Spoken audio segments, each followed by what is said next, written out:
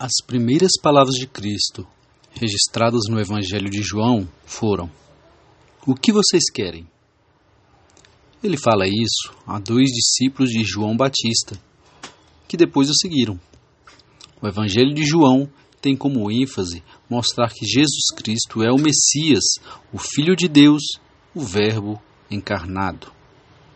A resposta dada pelos discípulos foi uma outra pergunta: "Mestre, onde estás hospedado?" Ao que Jesus respondeu: "Venham e virão." Então foram, por volta das 4 horas da tarde, e viram onde ele estava hospedado, e assim passaram com ele aquele dia. Essa passagem demonstra o interesse sincero dos discípulos em estarem na presença do Senhor, não em ter, possuir ou conquistar.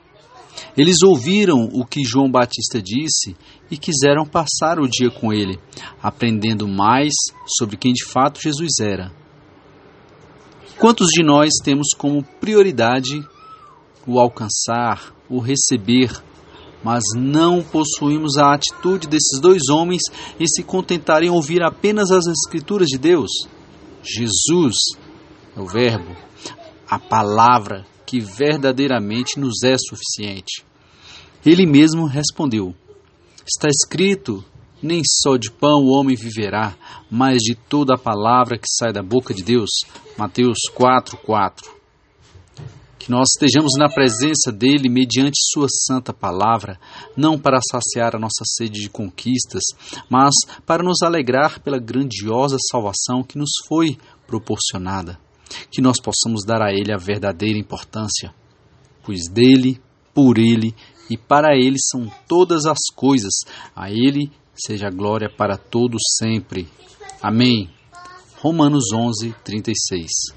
Que não sejamos como os discípulos descritos em João 6:26, para quem Jesus responde: "A verdade é que vocês estão me procurando, não porque viram os sinais miraculosos, mas porque comeram os pães e ficaram satisfeitos, mas como aqueles que quiseram desfrutar sinceramente da companhia do Senhor Jesus e assim crescer nele."